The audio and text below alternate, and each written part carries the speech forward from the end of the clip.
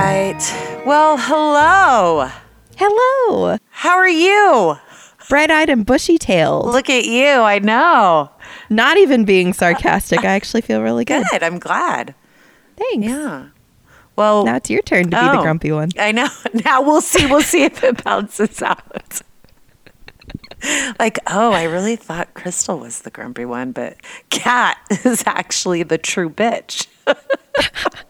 That's all right. Well, that's why I was saying maybe now that I have my sleep disorder worked out, we'll see if I truly am just a bitch or if I was just tired. Yeah, but I saw that when you posted that, and then I wanted to write, but grumpy bitches rock. Because it really takes one to know one, so that's why. That's why I know. Anyways, hello, welcome back to Alternative Interests. My name is Kat. Hello, Kat. My name is Crystal. Hey, Crystal. Yay! And we enjoy having all of you here. I know. Welcome back, everybody. I have a good story, I think. It's a good story to me. I don't know. And, I thought I knew this one, but it turns out I was thinking of something completely different. You'll have to I'm actually tell me what you thought you were thinking later of which one it was. Yeah, I'd only heard the story one time, so I'm probably getting it completely wrong. But there's a massacre that occurred like on an island. Oh no! Was it this? Is that the Swedish? I saw a documentary. No, it was a movie based on real events, and I want to say it was in Sweden at a camp, and there was like a mass shooting. I forget. Yes. Yeah. So it was a political camp for children of famous political leaders. Yes. And they were all at this camp on an island. Yep. And I don't remember if it was adults or children that came with guns. It was adults. And they were just running people down. And because it was on a literal island, police couldn't even get there because they had to take boats. Correct. And helicopters. Yes. They actually had to take helicopters because the channel was so dangerous. Exactly. And there is a movie about it. I need to remember where I saw it. And you should watch it because it was actually really good and well done. So yeah, I don't know what it was I want to called. say it was Last Podcast on the Left did an episode. Oh, on did it, they? Which was absolutely insane. Okay, I could be wrong, but I'm pretty sure it was them. Okay. And for some reason, that's what I thought we were talking about today. Well, but now I'm going to have to add that to our list. No, we aren't talking about that one today. But yes, add that to your list because that was a really good one. We are doing another case from the UK. And this one is called the Hartlepool killing. I want to give you a little background before I dive into this case, but this incident happened in 2014. And in the UK during that year, there was only 515 cases of murder or manslaughter in England and Wales, and very few they were just murders or manslaughter or whatever. They didn't get a lot of media attention. However, this particular case you would have never heard of at all had the victims not been had the victim and the two that did it not been who they were. And that's going to make sense in a little bit. And they weren't anyone famous, but just the circumstances surrounding this case, it was huge in the UK. So I want to put a little bit of context on that number of 515 cases, because that honestly sounds like a lot to me. Oh, it does? That sounded like nothing to me. One case is a lot. Oh my gosh. When I saw 515, I was like, that's not a lot. Isn't like England and Wales huge? I mean, they're sizable, but 515, that's more than one a day. Well, yeah, but this is like... It sounded like a lot to me. Like, it does not. Not an astronomical number, but that's a lot. Well, yeah. To put it in context, in the United States in 2014, there were over 14,000. Oh, okay. Well, thanks for that context.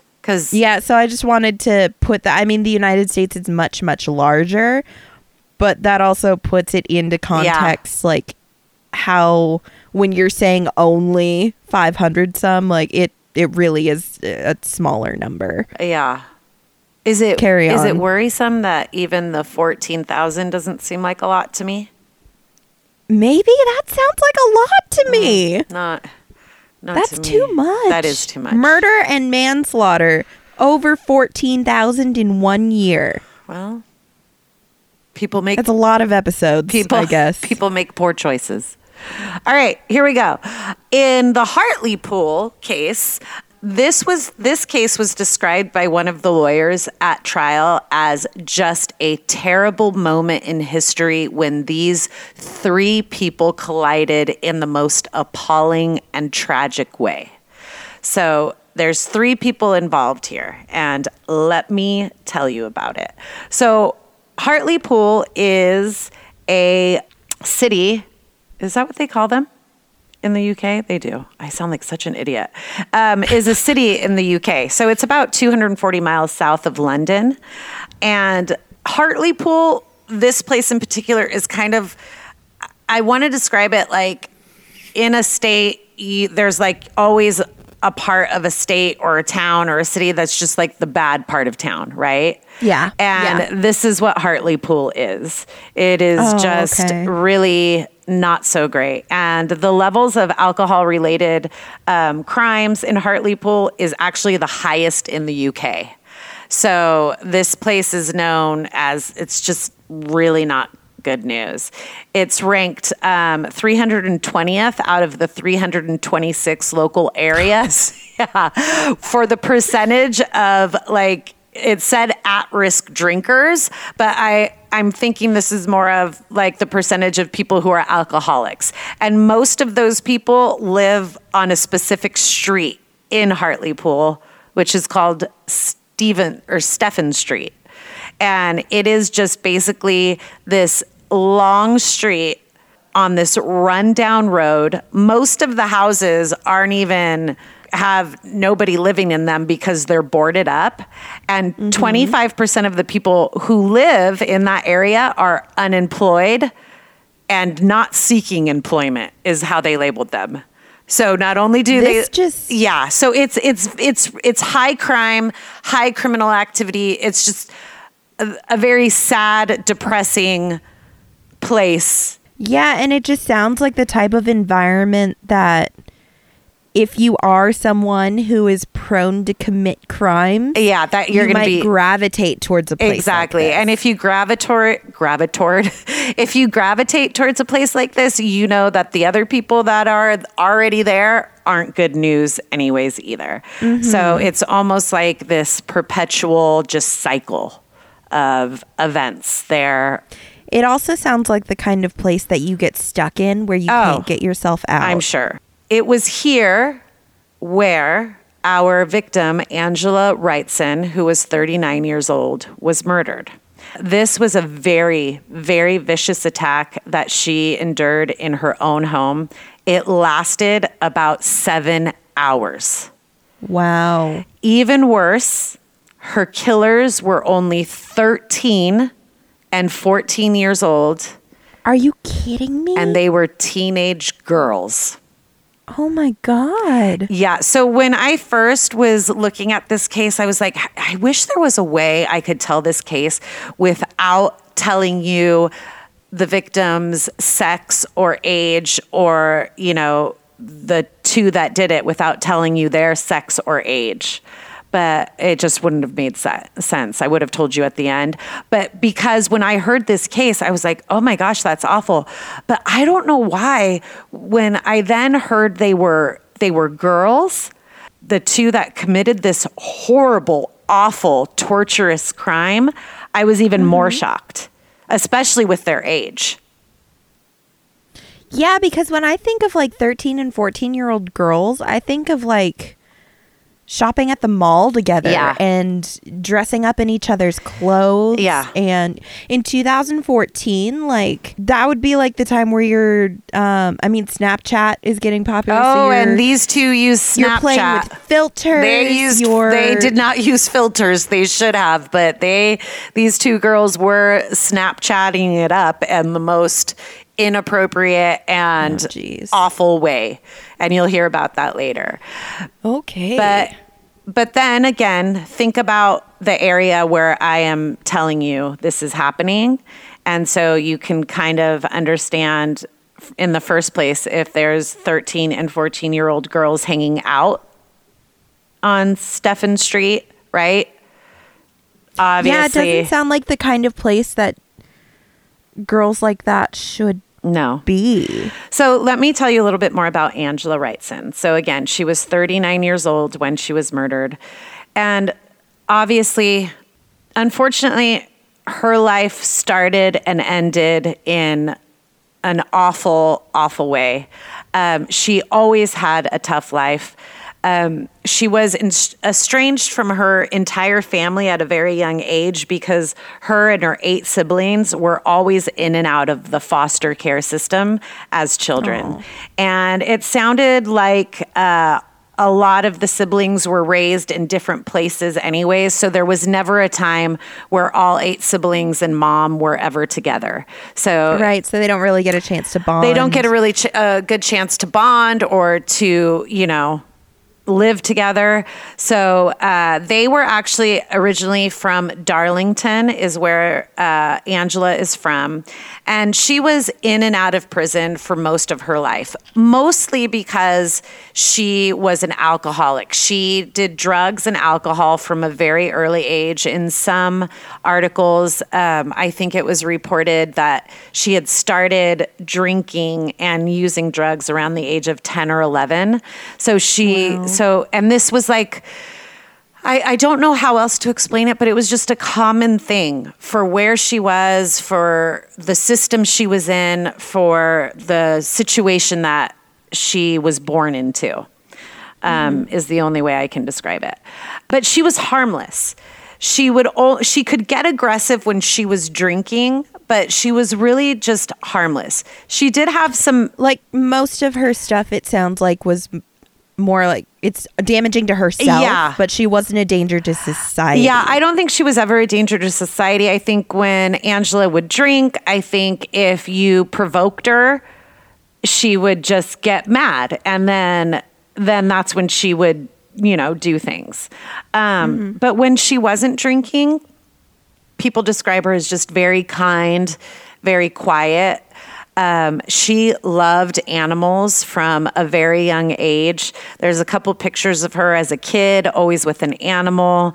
And she just loved animals and kind of loved the vulnerable. Do you know what I'm saying? Like animals, little kids, she would often really just want to take care of them, or things that couldn't take care of themselves. She would be known to, when she wasn't drunk, be very nice, give them, take care of animals, basically seeing herself in these things. Exactly. Now, what's really sad is Angela was always trying to find her way back to prison because that was the only place she felt better. And I'm sure this is attributed to just low self-esteem and just having, if the only place you feel safe is prison, because that's where you're going to get shelter, that's where you're going to get 3 meals a day. To me, it offers you some kind of structure. Exactly. You know who else was like this?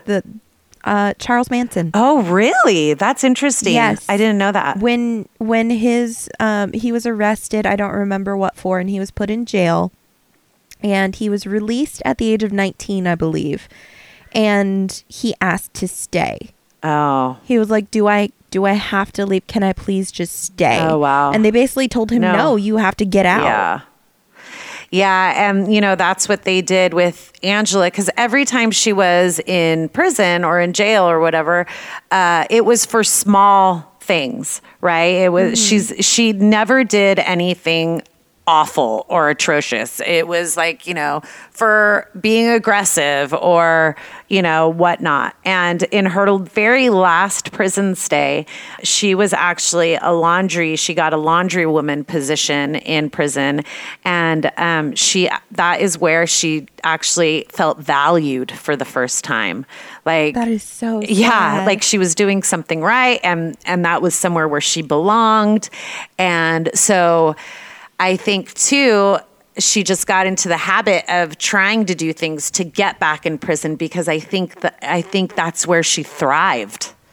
And also too, you don't have access to alcohol. Well, unless you make it yourself, but you know what I'm saying? So she probably could get clean there in prison too. And that probably made her feel better. And then she wasn't around all those other people that influenced the drinking either. So in 2009, she was actually banned from buying alcohol in her local area. And that was in Darlington, I believe. And obviously she ignored that, because Angela is... when I tell you this woman's a hardcore alcoholic, she is hardcore.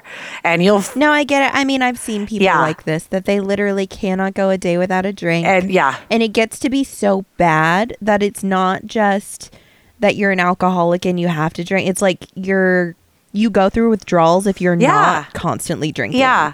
And I think she knew she had a problem. I don't really know that she wanted to deal with it. She ended up back in prison in 2009. But then in 2011, she was released from prison. And this is kind of like the only kind of happiness bright spot in Angela's life. So when she was released from prison after the 2009 stay for ignoring her ban from alcohol, she moved to Hartlepool for a fresh start. She got a little house, and she was really proud of her house. Even though Angela was an alcoholic, she was very tidy.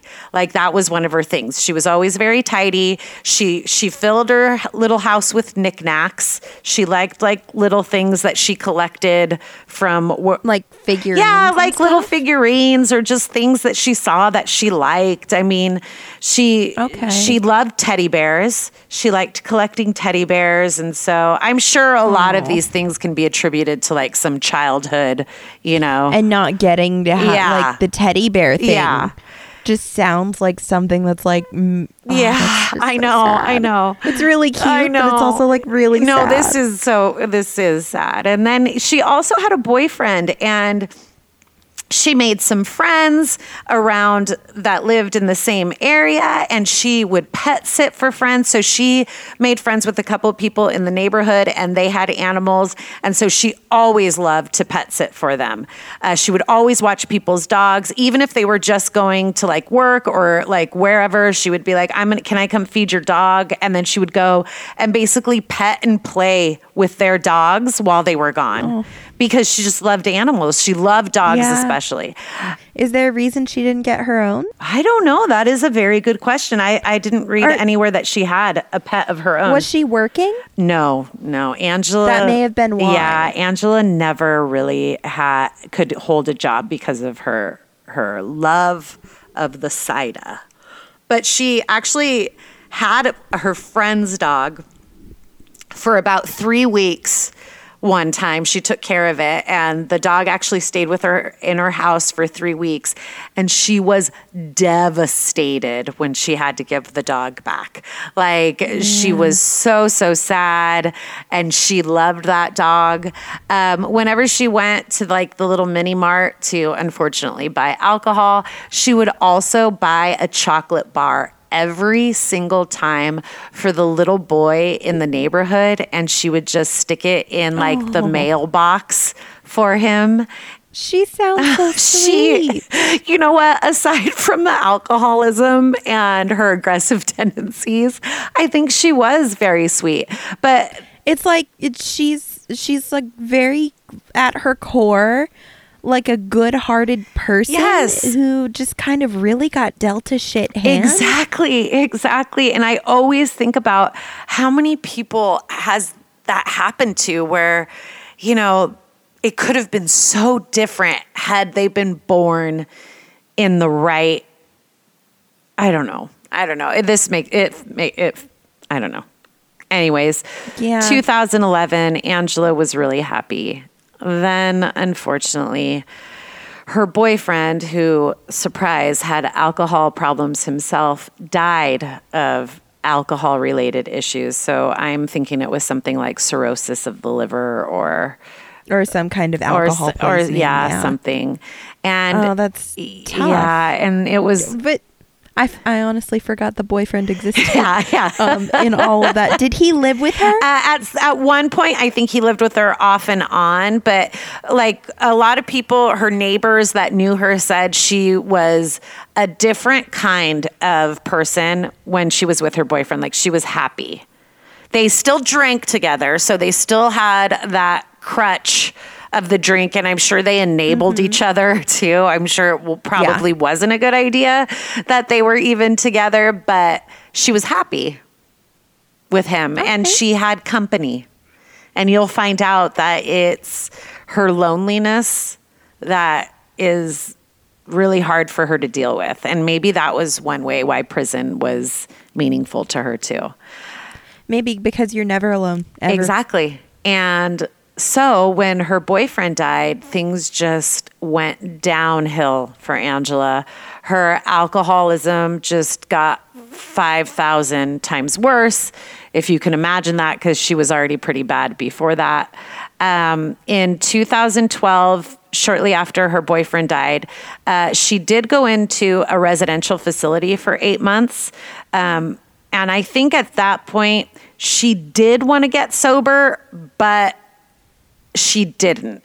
And she went into this residential facility because she had help from social workers and resources that were trying to get her help, right? So it's like she probably wanted to get sober. You want to change, like I want to quit smoking. I want to lose weight. Yeah. But then there's always those mental blocks that stop you. And hers may really have been that she was so alcoholic that she couldn't make it through withdrawal on her own. Well, and you know what? She was there and it did help her get sober and she was doing well until she figured out a way to sneak out and drink. And she would then sneak back into her unit.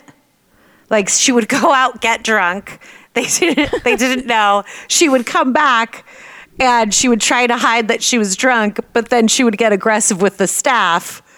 And then they were like, Angela, are you drunk? And she was probably like, yeah. No. And then they would have to call the police.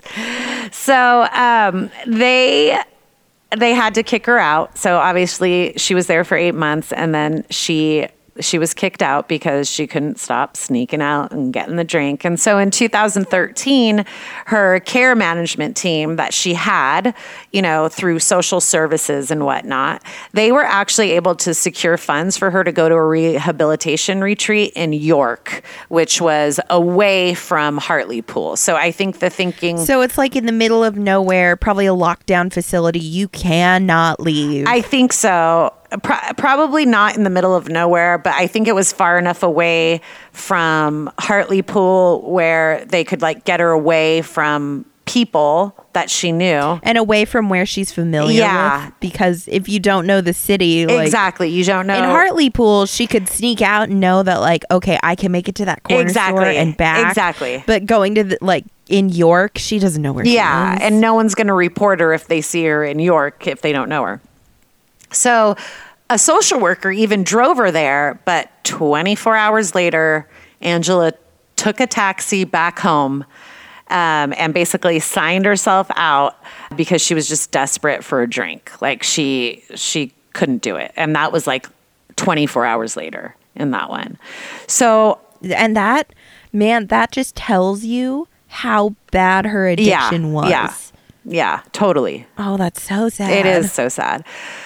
So many attempts to get her back into treatment after this through her social workers and her care team, and it was just the same story. She kept leaving. So I think at this point, if I'm someone that's trying to look out for Angela, at this point, I'm giving up. This lady obviously doesn't want help, right? And honestly, and with the social workers, I mean...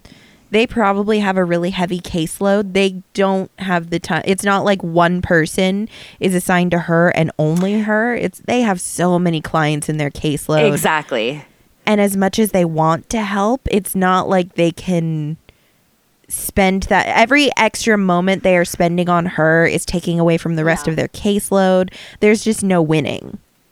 You have to remember, Angela's been in the system for so long, right? Mm-hmm. Basically, I mean, her entire life. Exactly. And so now I think she's been passed from unit to unit to unit to unit. So in 2014, after the latest leave from a treatment facility, she was just at her most vulnerable, right? Nothing was working. And I think people were giving up on her, some people, because she still had caseworkers that were in regular contact with agencies in Hartlepool that continually offered her help and assistance. But at this point, I think Angela too was done. I think Angela was kind of resolved to the fact that I'm not going to get any help. I am how I am, and exactly, this is how it's going to be. Exactly. There's a specific, it's called Safer Hartlepool Antisocial Behavior Unit, specifically for Hartlepool, for these people. They tried numerous times to get Angela treatment and resources, but she aggressively just refused now at this point. So now, when before she was like, okay, I'll go. Like, I'll try this treatment facility, or fine, I'll go to this rehabilitation place. But now she's just aggressively refusing. She still had a social worker that would visit her regularly and tried to make sure that Angela was using her money from the government assistance that she was getting for things that she needed, like toiletries and food. Not just alcohol. Exactly. And in the UK, housing assistance is always paid directly by the council to the landlord. So she always did keep that house on Stephen Street because it was the government that was paying her rent, basically. That's actually how it works here, too. too. It does? Yes. Oh, my God. I'm such an idiot. I didn't even know Yeah, that. housing assistance is always paid directly to the landlord. Okay. That makes sense. Yeah. So at some point, social services were kind of giving up, and it was kind of unspoken, right? It was like, we've helped Angela. She's now well known, right? We've tried to help her. She's not getting help. Like you said before, they have other people that maybe want to be helped, Or even at a certain point, if she's rejecting all of these programs, there's not an unlimited number of programs for her. If they're running out of ideas and there's 5 different programs she could use, she's tried 3 of them, they didn't work. She rejects 2 of them. She's aggressively turning down other. Yeah, you're out of options. So every now and then you might be like, hey, just checking in. Are you sure you don't want to try this?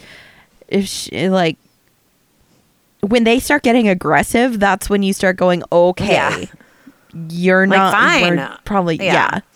So now she's back home in Hartlepool. She's jobless and single, and she even stopped buying food with her benefits at this point, and she would just buy alcohol. This makes me sad.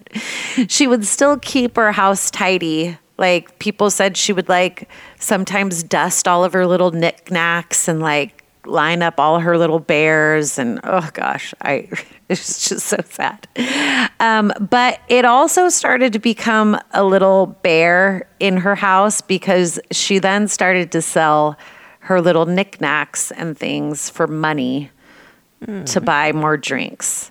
That's so sad how quickly I know. She went from happy and doing reasonably well for an alcoholic, to selling these things, these cute little things that she loved, to collect because she just wanted for alcohol money. By this point, she had 47 convictions, which was a lot of them were for assault when she would get aggressive. And I'm not saying assault like she would beat the crap out of anyone, but it was pushing people and the wrong people, right? And theft and ASBOs. And what ASBOs are basically civil slaps on the wrist. So in the UK, it's called an antisocial behavior order. And they're like tickets, but they're really like, when I was reading about them, they're just like a civil slap on the wrist. Nothing comes of it. It's kind of like it's on your record, right? It's like a warning, like a formal written warning. Almost. It's given out by the court to like stop a person from behaving in a certain way or doing certain things. Like you would get one if you were hanging out on that street corner harassing people passing by. You could get one if you were drunk at the park. Right? Okay, but if there's no actual punishment coming with these, what good do they do? And that came up in trial, actually. Okay. And so that did come up again, and I'll talk about that. I think I talk about it again. But yeah, there's really nothing that can be done other than, I'm sure, if you get over a certain number and then like you end up in prison or in jail, I think it can affect. Maybe they add more to your sentence. I think that's what it affects there.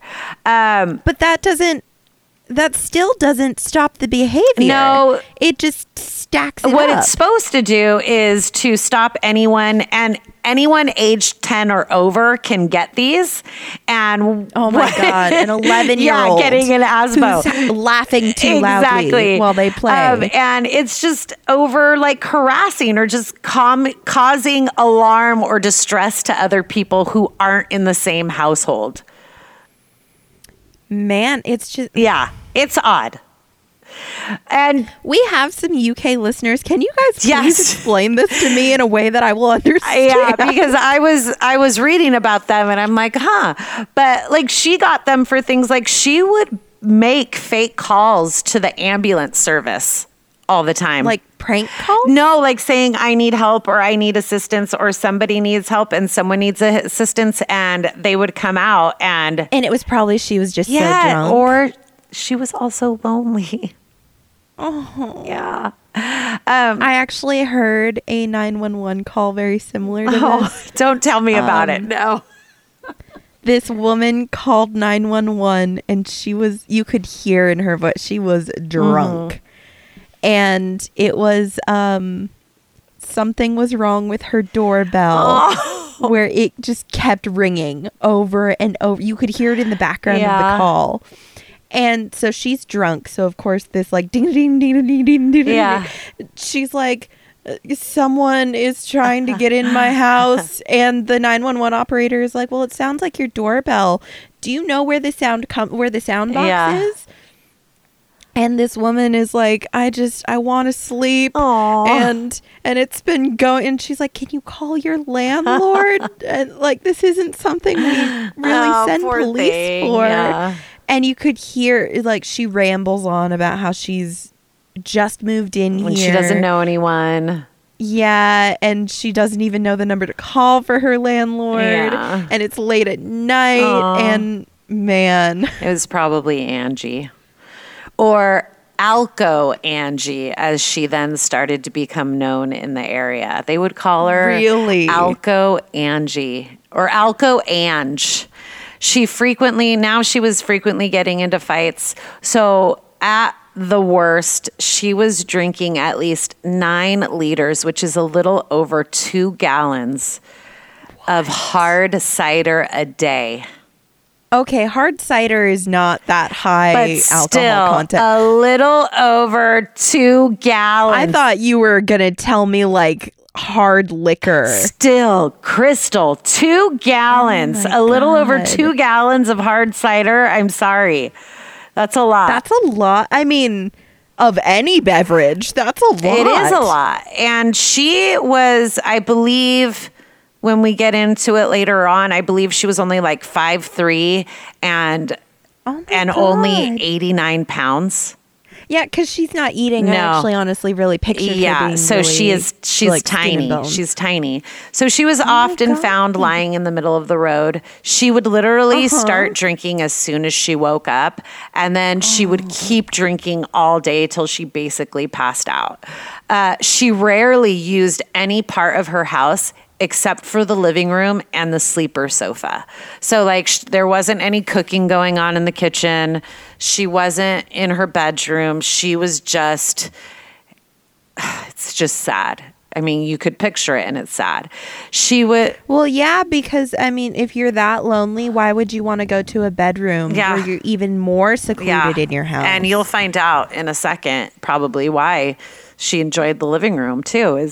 So she would often call her neighbors and her friends, and she would make up problems because she just wanted company. Like that story you were just telling about the lady calling about the doorbell. She would literally, she would make up things like, oh, I think I hear something. Can you come look? Or, oh, this happened, or I need this. And because she just. And I hate to say it, but most people get really annoyed with that really fast. I know. So like it's really easy to see, man, they're just lonely, just go talk to them, but it also gets really old really fast. Yeah. We were like, man, I know that you're lonely. I know you want someone to talk to, but I can't do this anymore. Yeah.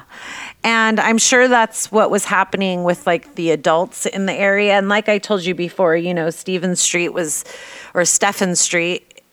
a really bad part of town, high crime rate. So around this time, teens would start hanging around that street because obviously knowing there's drugs, obviously there's alcohol. So, it's no one, and like if they're out there doing drugs or alcohol, it's not like the neighbors are going to call the cops on them. Exactly, because the neighbors are doing drugs and alcohol as well.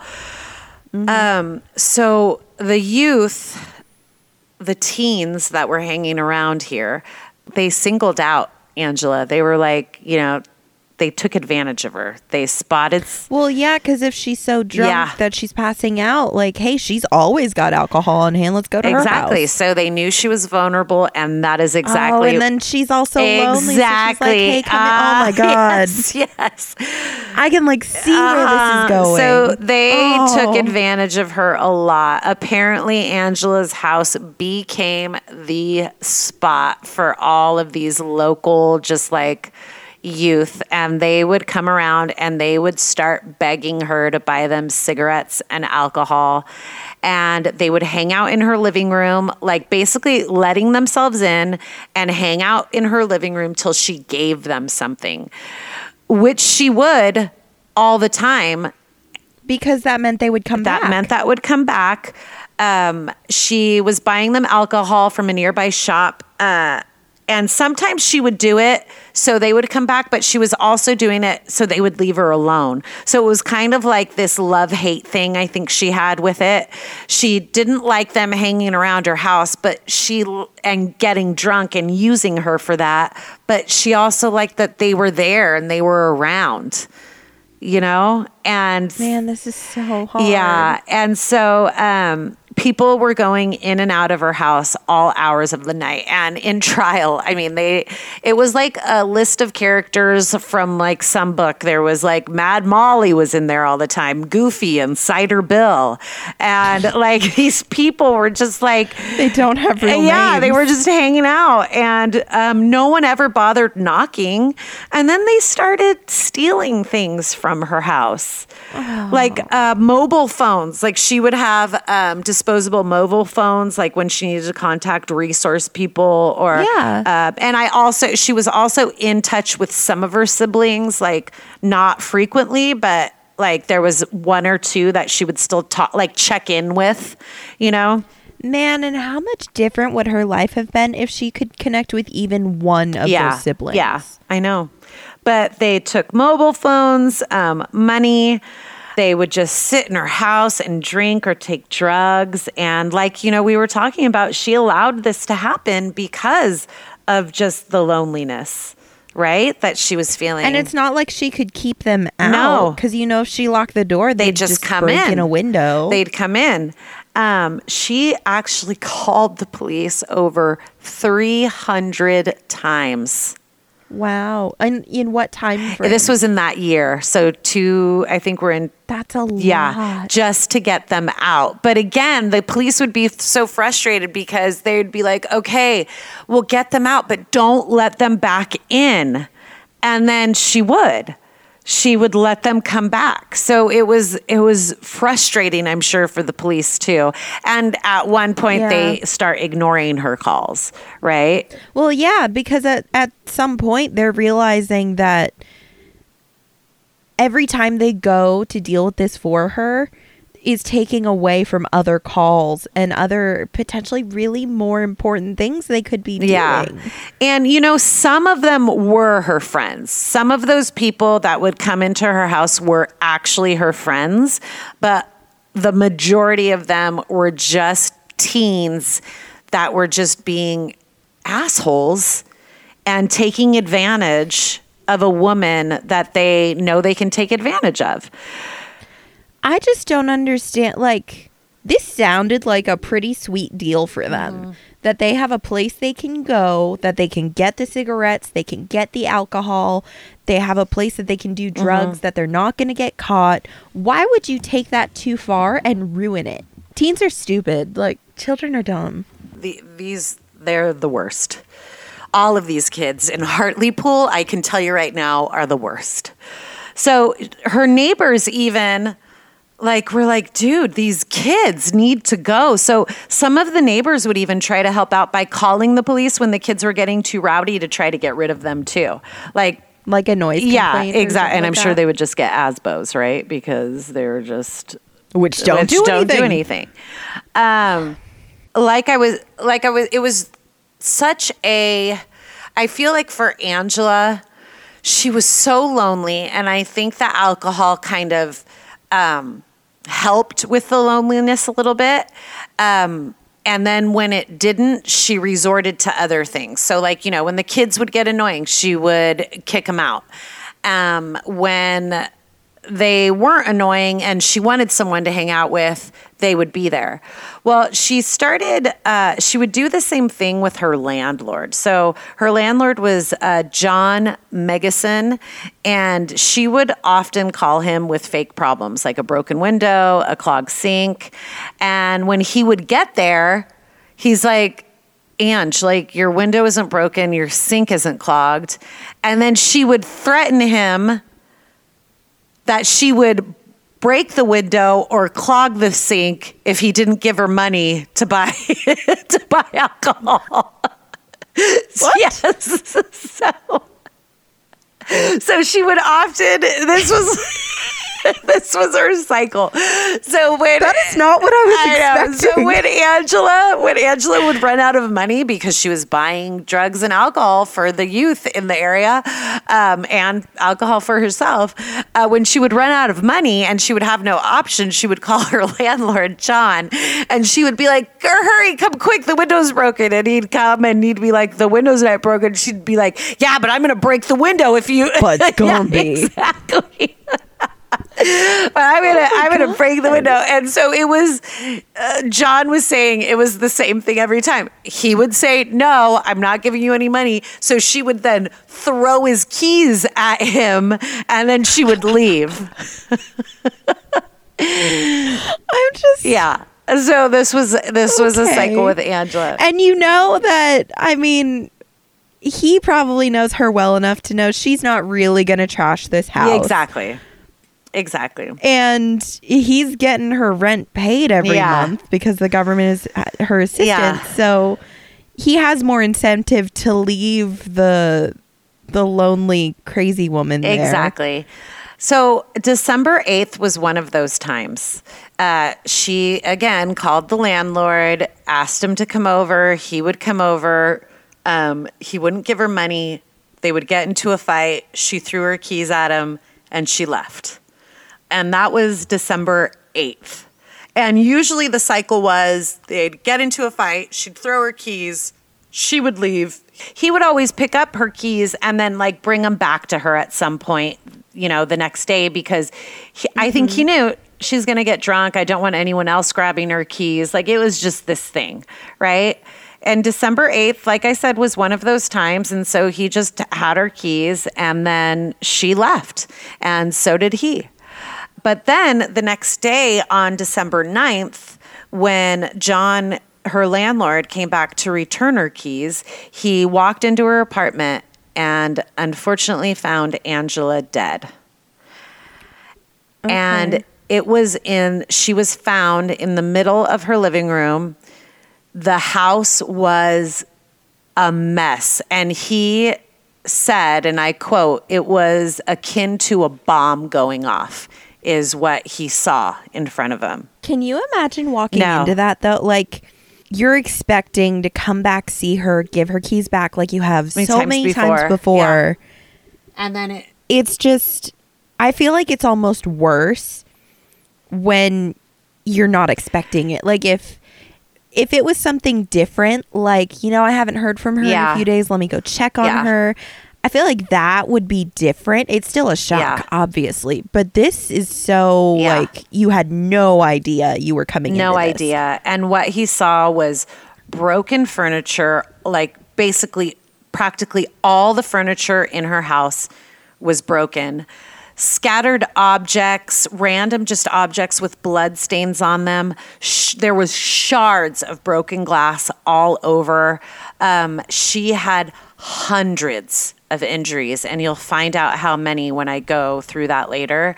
But she was also naked from the waist down, and basically what happened was she died from bleeding out all over the sofa, basically. Oh. And that's where she was placed to die, is alone.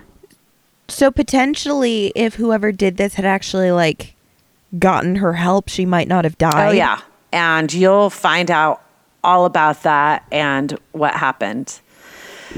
So the arrest was quick, and it was quick because there was CCTV footage that had Angela going to her home and then leaving again to go to the mini mart and then coming back.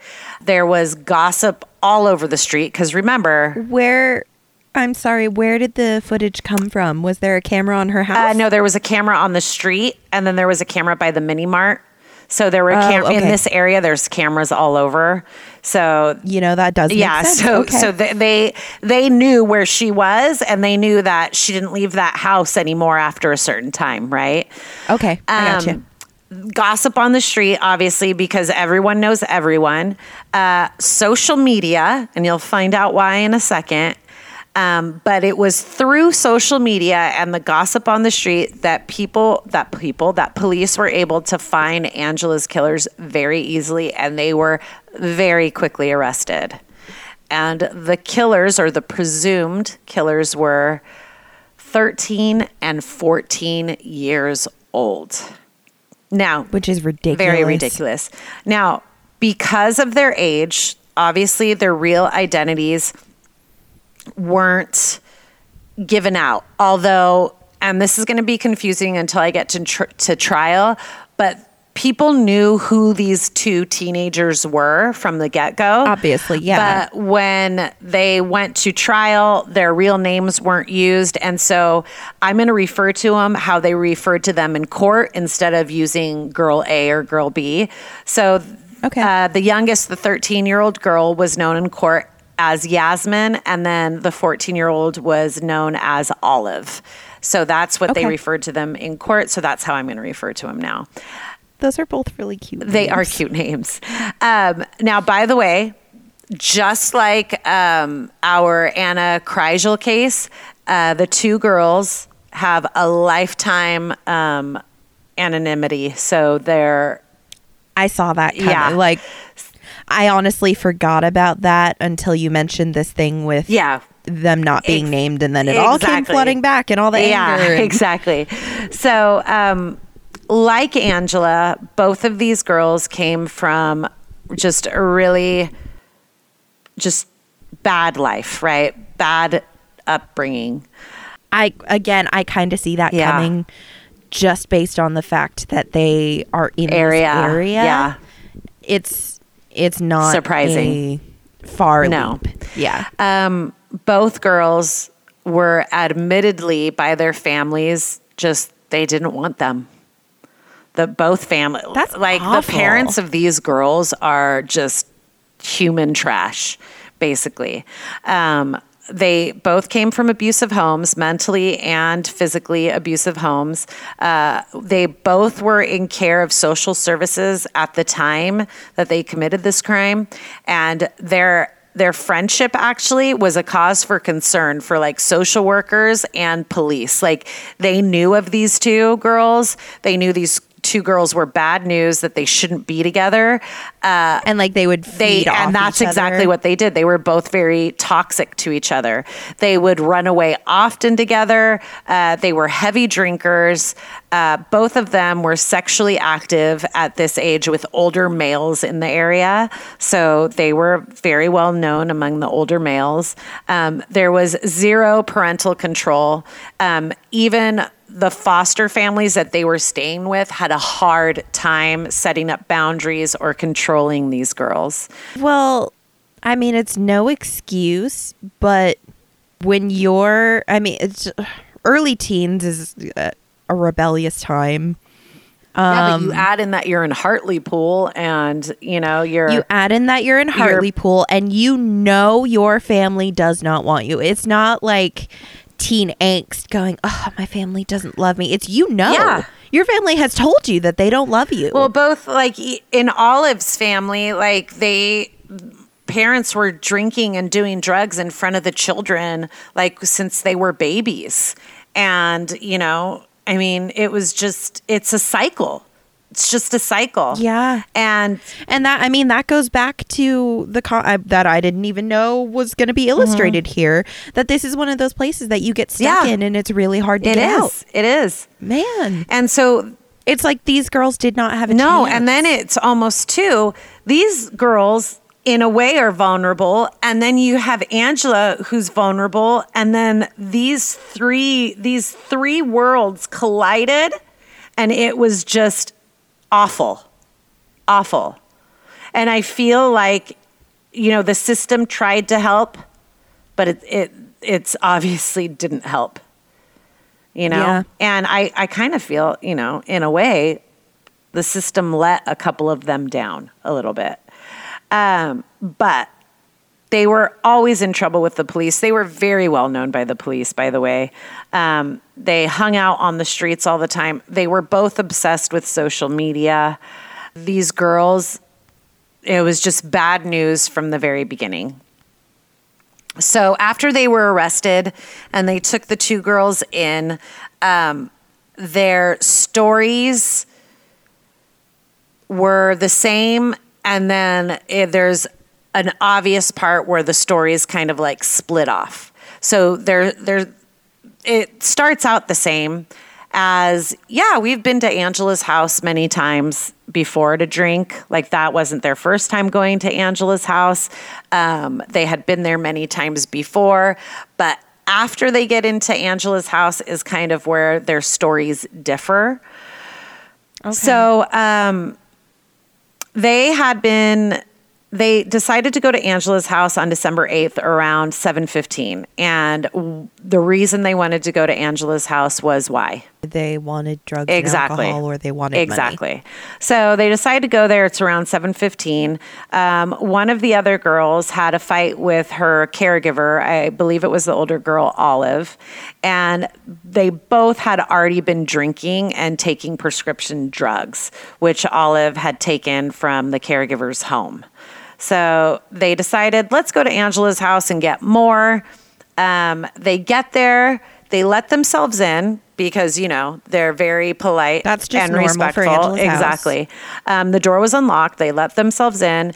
And when they let themselves in, because they love to post everything on social media, they start taking pictures of themselves in the house, right? And posting them and saying dumb stuff.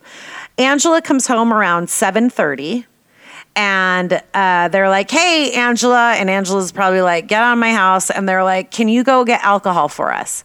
And I think at this point, Angela wanted them gone Because I think one of the girls said she agreed because she wanted us to leave, and the other girl said she agreed because she wanted us to stay, right? So whatever the reason, Angela goes and buys alcohol for them. And there is CCTV footage of her showing that she is at the store buying cider and cigarettes. At that point, though, on the footage, there is not a mark on Angela's face or body, and that is very important to note. Like, she looks perfectly fine. She walks in there perfectly fine. The clerk said she was fine. She got some cider. She got some cigarettes. Everything was fine.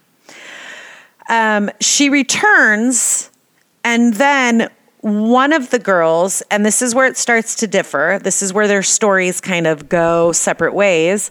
One of the girls said that she got into a verbal fight with Angela. Apparently, Angela made a remark about Olive's family, and then that's basically when all hell broke loose. And that's where their stories differ. Olive admits to hitting Angela once, but she didn't mean to hurt her. And then she said that Yasmin made her do it. But Yasmin said that she had nothing to do with it, and she was just watching Olive do everything. So their stories never matched up after. But they're both stories place Olive hitting her. Exactly. Okay. Exactly.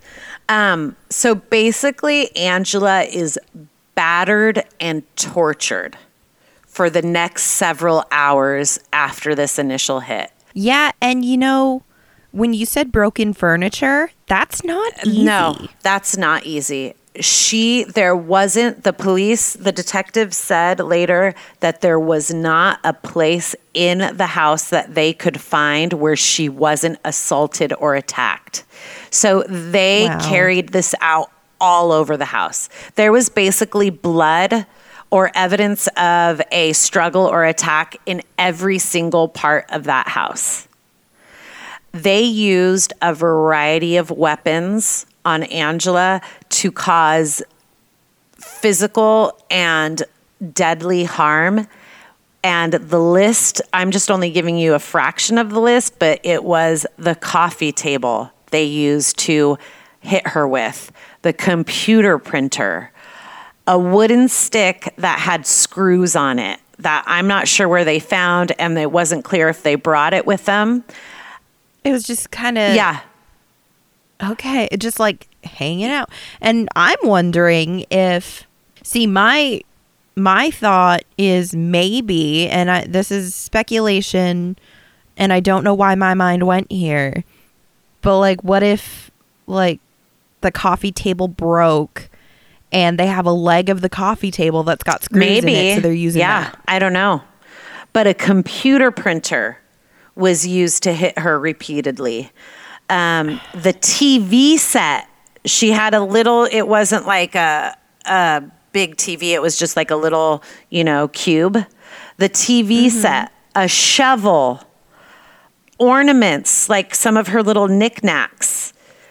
Oh my God. A picture frame, and her tea kettle.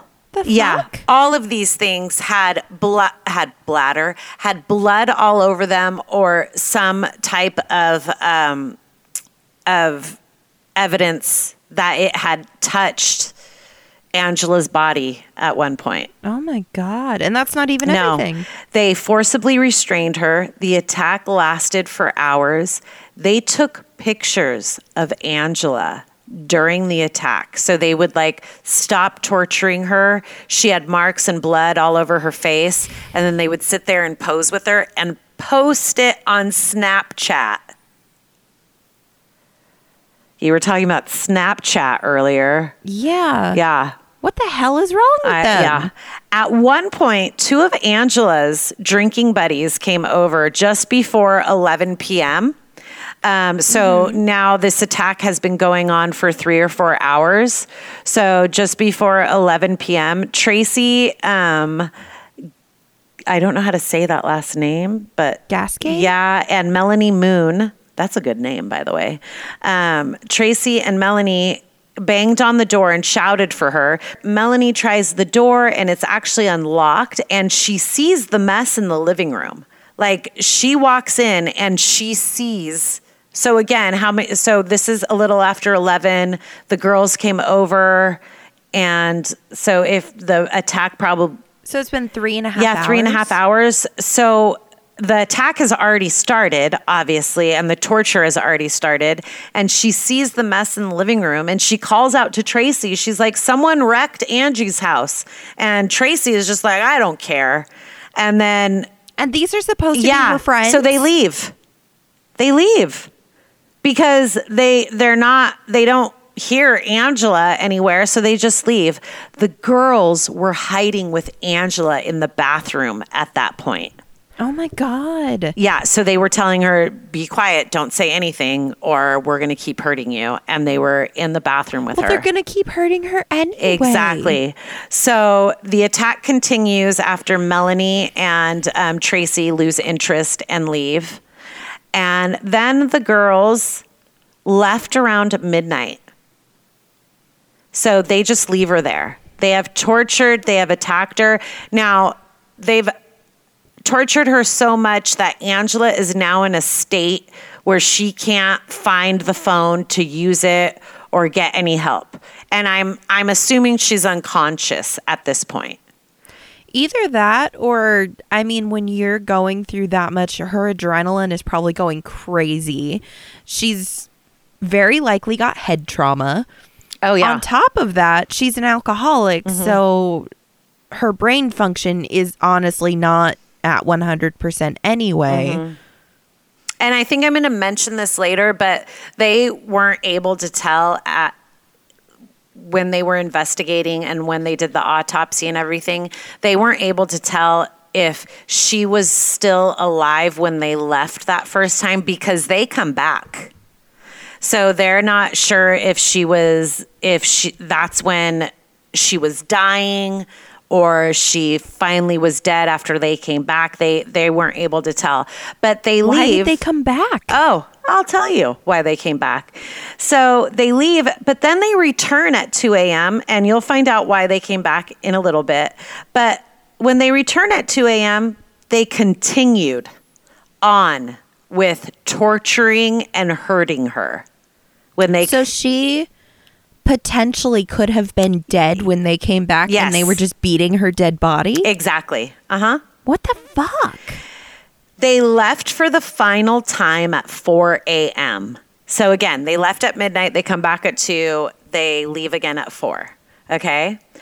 They're leaving at 4 a.m. and Olive called her caregiver, and there was no response. And I think Yasmin had called somebody too, but they didn't get a response because it's 4 a.m. and these girls should be in bed. There's no response. So they called the police for a ride home, which I guess was a common thing that they would do because both of these girls were listed as vulnerable and high risk. So they were used to calling the police to come get them, and the police would come get them. So it was like it was their personal Uber there in Hartlepool. And they called because they were cold. Now, you're going to hear the 999 recording that they made, and it is knowing what you know now about what these girls just did, what they're saying, and like it's so infuriating because they're laughing and they're giggling on the recording when they're talking to this operator, and the operator is clearly like, you guys are idiots. Like, what do you want? Why are you calling? And so when you hear the 999 recording, just think about what these girls just did and then how they were acting. Conversation recorded on December 9th, 2014 at 4 hours, 19 minutes. Hello, Clean Place. I was just rang. When are you going to come on freezing? Sorry, you what? Hello? I've just reported myself missing. Leave me alone. I've just... Are you both missing? I'm sick, no. Shouting in my ear, can you just, what are you... Like, I've just rang to let the police know where me and my friend are at. Will you tell me how long we're going to be on? Freezing, so to do as well as that. Then? There's no need to be swearing, ringing up and swearing and going on like that. What's your name? Well, I'm cold.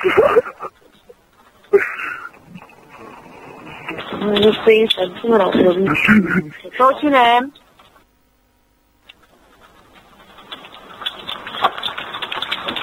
Right, and where are you? Sugget Street? Yeah. Stephen Street. Pardon? You're in Stephen Street? Yeah. What's so funny? No, you're just a bit funny. I'm not being funny. Sure. Right. So, listen, right, you're in Stephen Street. We'll get somebody along there as soon as we can, alright? Yeah, but I'm a bit cold. Right, okay. Bye. Bye. So the audio is really difficult to hear because one, it's modeled. And they're disguising their voice too. Yeah, and that's the other thing. They're disguising their voice, but you can still hear them laughing and giggling, and they just sound like this is like they were just like out for a good time and couldn't remember what time it was, and now they're cold and they need a ride home. Yeah. Yeah, it's awful. And this is, I mean, they're giggling because they know what they just did. Yeah. Oh my God. So, when the police van got there to pick them up, the guy driving the policeman noted that they just kept laughing and they were smiling, and like, after the fact, after this guy realized what they did, like, a couple of days later, and they were talking to him about it, they're like, were they like upset or nope? They showed zero remorse. They even took and posted selfies of themselves in the back of the police van.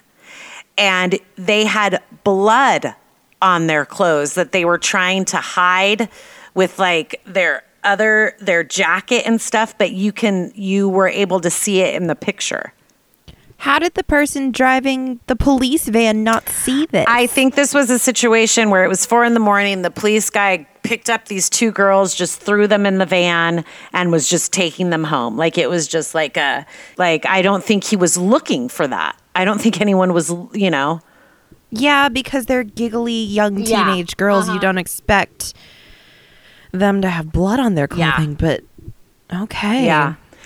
So after the autopsy, there was obvious clear evidence of brain trauma from head injuries, but they did point out that there was a lot of head trauma that Angela had that was sustained way before her murder.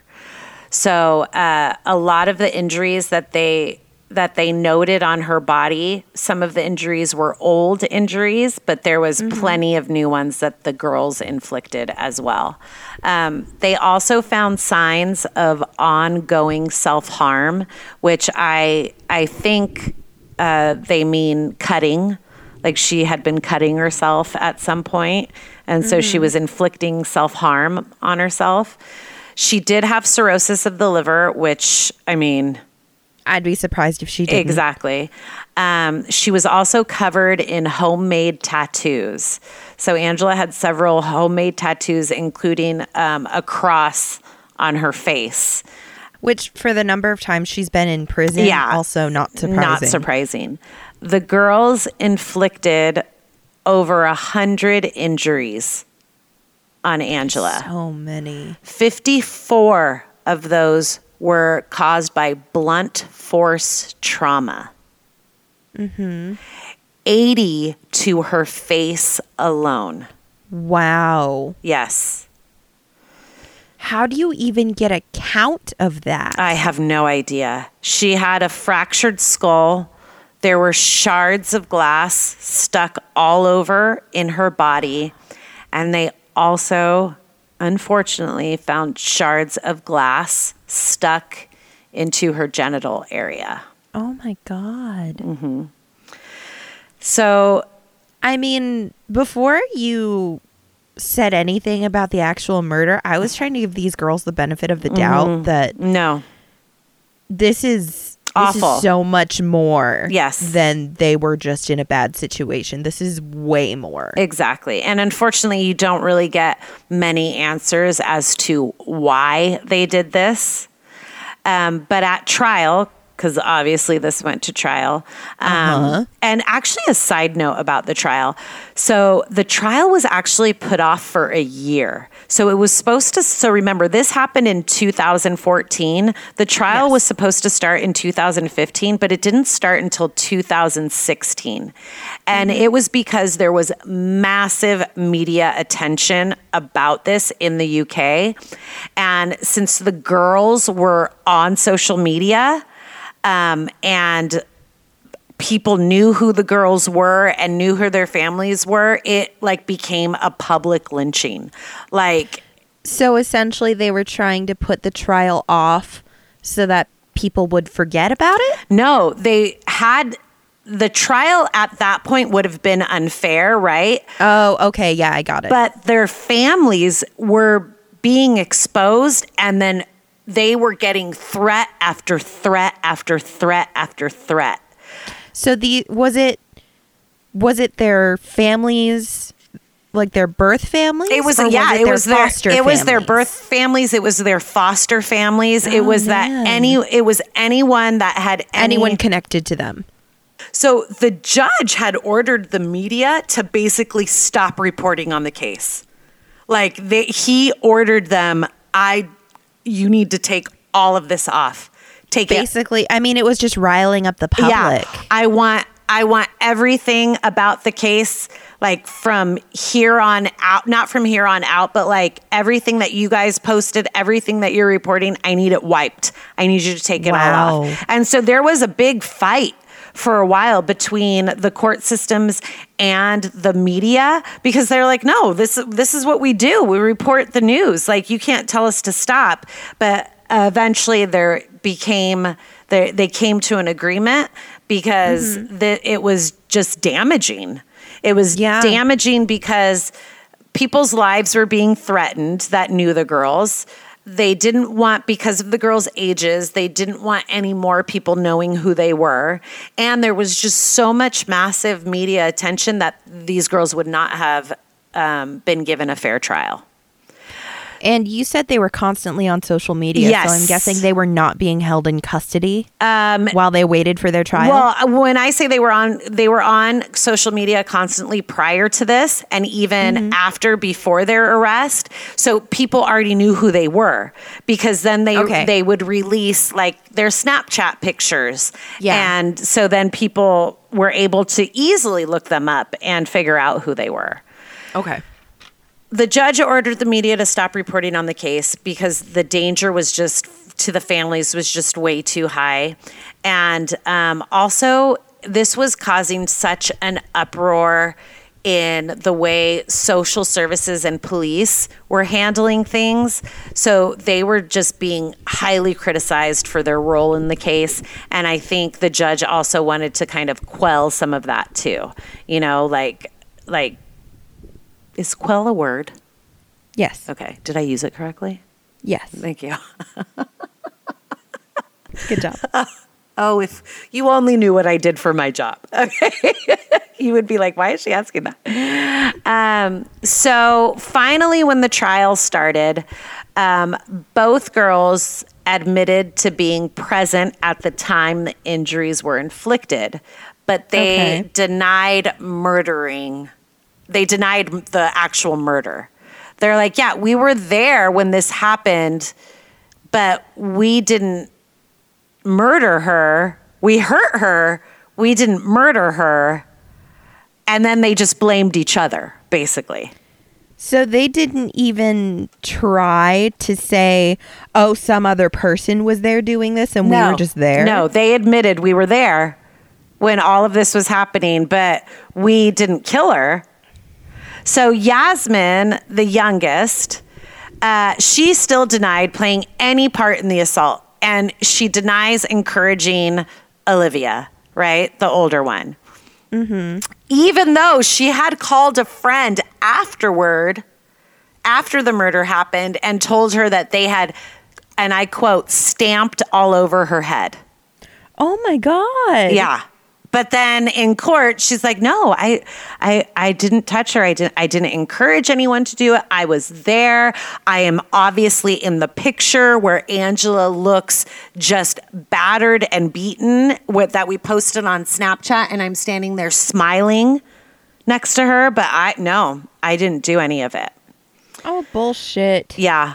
Olive, God. I know. Olive, the oldest, she admitted to striking and punching and kicking her, but she said, I didn't mean to cause her serious harm. Okay. You guys used but a coffee punching table. and kicking causes harm. Yeah. So then what about with the coffee table and the printer and the TV set? What were you trying to do there? Now, Olive, unfortunately, has a very low IQ. As a matter of fact, in trial, when the lawyer asked what her birth date was, she didn't even know. She couldn't say. And is that because she didn't know? Like, Yeah, that's because she just didn't know. How sad. Yeah. She was actually deemed to be disturbed. Obviously. The understatement. Yeah. A forensic psychologist determined that she had, it's called other mixed disorder of conduct and emotions. So, Okay. And basically she just becomes very aggressive, violent, and cruel, and really doesn't know she's becoming aggressive, violent, and cruel. In her care house that she was staying at, they encouraged her to draw pictures when she was trying to kind of get out her emotions. And I think 6 months before the murder happened, she drew a picture that they actually showed in court of two people standing next to each other, and one has an obvious fork or knife in its chest, and they're actively bleeding. This is just with blue pen and red pen, and it's her. It looks like she's just stabbing somebody, and she drew this several months before the murder. Wouldn't you? I would think that would be something to be concerned about. Exactly. But I mean, these girls are already in the system. They're already being looked after. They're already well known as troubled children. Yeah. I guess at that point, they're way far past where drawing like that would draw attention. Yeah. I mean, this was Olive, and so she was 14. So, anyways, so more info that came out in the trial. Olive, this is actually really sad, but Olive testified that Angela was waving her arms about in the air when they were asking, what do you remember? And she says, oh, I remember Angela waving her arms in the air. And when they asked her why she thought Angela was doing that, she's like, oh, because we were kicking her in her head. What the? Yeah. So she knew because I think her lawyers were trying to get the jury to believe that she becomes aggressive, violent, and cruel and doesn't know that she's inflicting harm or can't really take responsibility for her actions because of... Yeah, they were trying to argue that she goes into this dissociative state where she's acting without being aware of it. Exactly. But right here, she's saying, oh, she was flailing her arms around, probably trying to block... I mean, 2 arms cannot block 4 legs. No. There's just no way. She also testified that Yasmin kept asking, why isn't she knocked out yet? Why isn't she knocked out yet?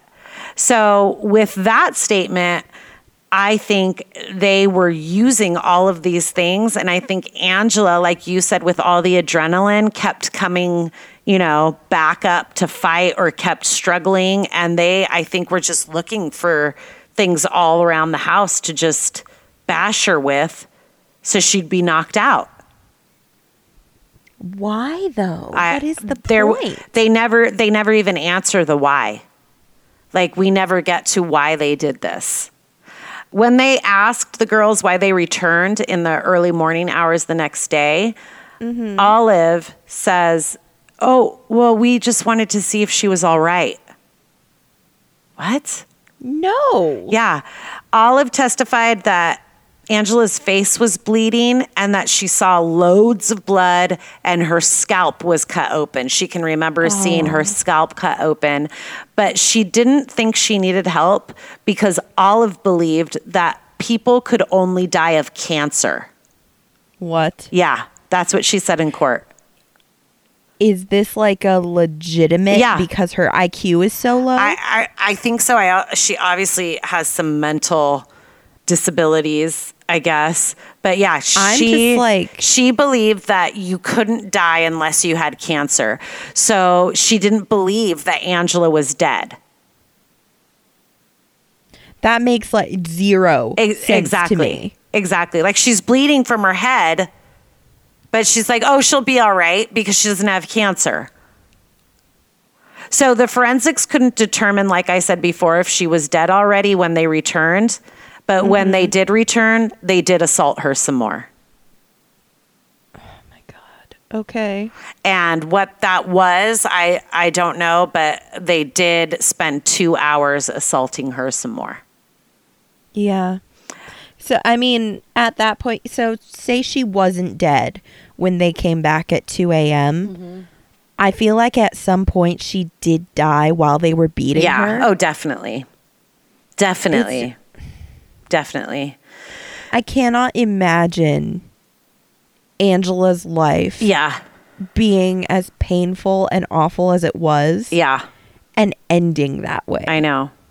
So at the sentencing, Mr. Justice Globe, that he was the judge of the trial, he told the girls that they had carried out a cowardly attack, an attack that included gratuitous degradation sustained over a long period of time with several weapons in many different ways.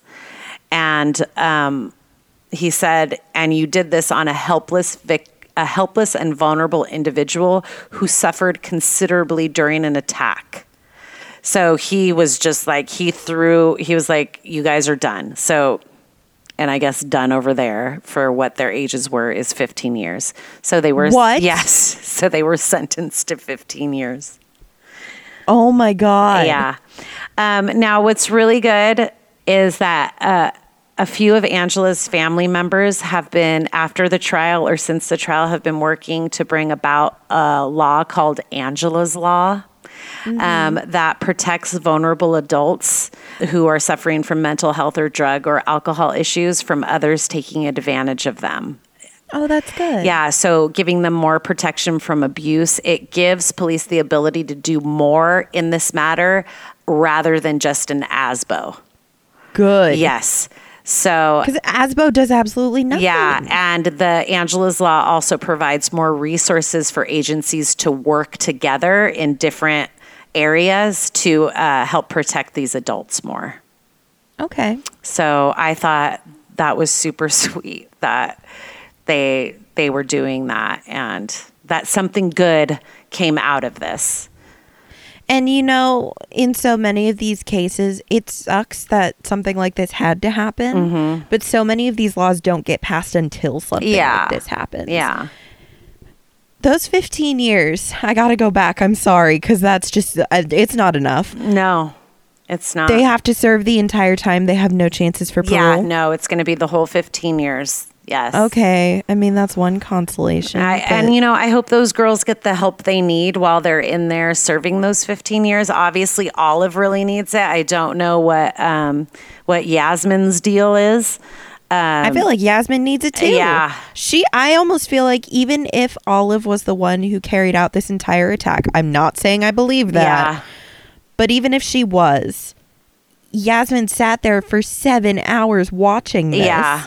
Yeah, and so I almost feel like she's being of sound mind because obviously her IQ, I mean, I'm assuming her IQ was higher than Olive's. Yeah. I would almost find her more culpable than Olive because Olive, I don't know. It's just sad. It's sad. I feel like here are 3 people in the system. Either one of them could have turned into the other. Like Olive and Yasmin could have turned into an Angela Yeah. Angela was basically like an Olive and Yasmin. And just like the attorney said in the beginning, these three worlds collided in the most terrible and tragic way. Honestly. Yeah. So that is the Hartlepool killing, Wow. the sad story of Angela Wrightson. And now it Okay. is out of my head, that horrible story, Oh, Jesus. and into It's yours. in mine. So you're welcome. Oh, my God. Okay. Yeah. Question for you. Yes. Who do you think is worse? Olive and Yasmin or Boy B? Oh. Oh, gosh. Or was it Boy A? It was Boy A. I think I mean Boy A. It was Boy A. I feel like this is the same situation, except Personally, I think these girls are worse. yeah. But if you think about it, Boy in the Anna Kreisel case, Boy A took advantage of someone he knew was vulnerable. Mm-hmm. And in both cases, Anna and Angela were lonely. Mm-hmm. Anna was a child. Angela was an adult who was an alcoholic. Yeah. I mean, I don't know. That's hard. I don't know. That's really hard. I'll tell you what, I never want Boy A and Boy B to ever meet Olive and Yasmin, no. because that is not. Man, I just don't even know. We have to. I'm just gonna sit here with my mouth open for the rest of the night. Yeah. But if I wish I knew Angela, I would just try to help her so much to have I wish she had been placed in an area that was more suited for her healing. Yeah. She was right in the middle of a place that was it didn't help her at catering to the worst parts of society. Yeah. Also, why were these girls in foster homes, in foster care in this area? Why were they not moved to completely different areas? If the system was so concerned with the two of them being friends, why did they not rehome them? Yeah, I don't know. Like I said, I feel like the system let all these three... The system failed everyone here. Everyone here. There is no right. There's no... And wait till you see pictures of Angela when she was a kid, and then... it's just sad. It's really sad. Okay. So... Well... Anywho... Take that with you for the rest of the week. Exactly. All right. Thank you all for listening. Yes. And thank you for sharing the burden of this horrible story with me. But there's Angela's Law now, so that's good. Yes. I don't know if that's good. It's sad that this had to happen for Angela's Law to take to effect. Yeah. But, we appreciate you coming back every week. And keep doing it. Yeah. Bring some friends along. Yeah. The thing that Kat and I always do is, if I had to know this, you have to know this. Bring some of your friends along. I mean, you heard this story. You know it. Now they have to hear it. Nothing spells friendship like murder and depressing crime. And sharing awful things with each other. Exactly. So, what else do you have to talk about? Yeah. Zero. Thanks for coming. Yes, thank you. Thanks for listening. Yes. We will see you next week. Next week. Bye. Bye.